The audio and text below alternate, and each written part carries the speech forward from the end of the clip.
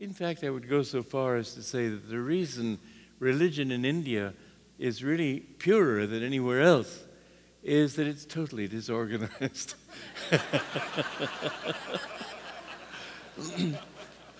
There's nobody to appoint a commission to say, well, who is this person or that person?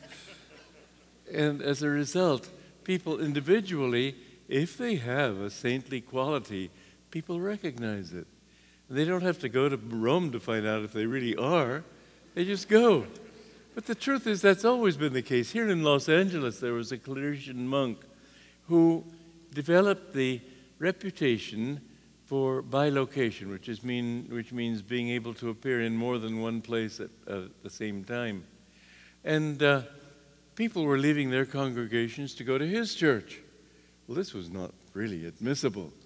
And so they couldn't make other ministers, other priests, saints.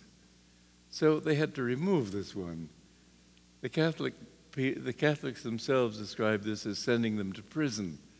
They sent him to Spain, hoping that his reputation hadn't preceded him. St. Joseph of Cupertino used to levitate. In fact, there was one time when some reigning person in Europe came and just took him by the hand, and suddenly they were both up in the air. Well, this kind of thing is kind of embarrassing, isn't it? It's been known to happen. St. Teresa of Avila had to hang on to her prayer bench, hoping that she wouldn't levitate in front of many other people. But this body is not as real as it seems. Nothing is as real as it seems. Everything is energy. And levitation is one of the things that happen when the consciousness rises to a certain point. There's a story about Sadhu Haridas in India. And he performed many wonders. One day he was on a boat on a lake and with a Christian missionary, and Yogananda told me this story. And on this boat, the missionary said, he said to the missionary, because the missionary was trying to convert him, he said, well, what could your Christ do that I can't do, or others can't do? And he said, well, because they were on a lake, the missionary said, well, he walked on water.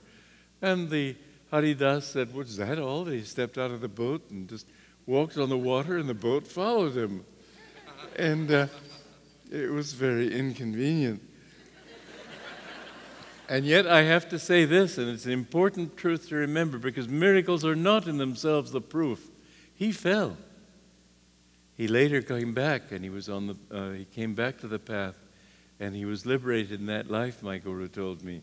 But miracles by themselves are not a proof of sanctity.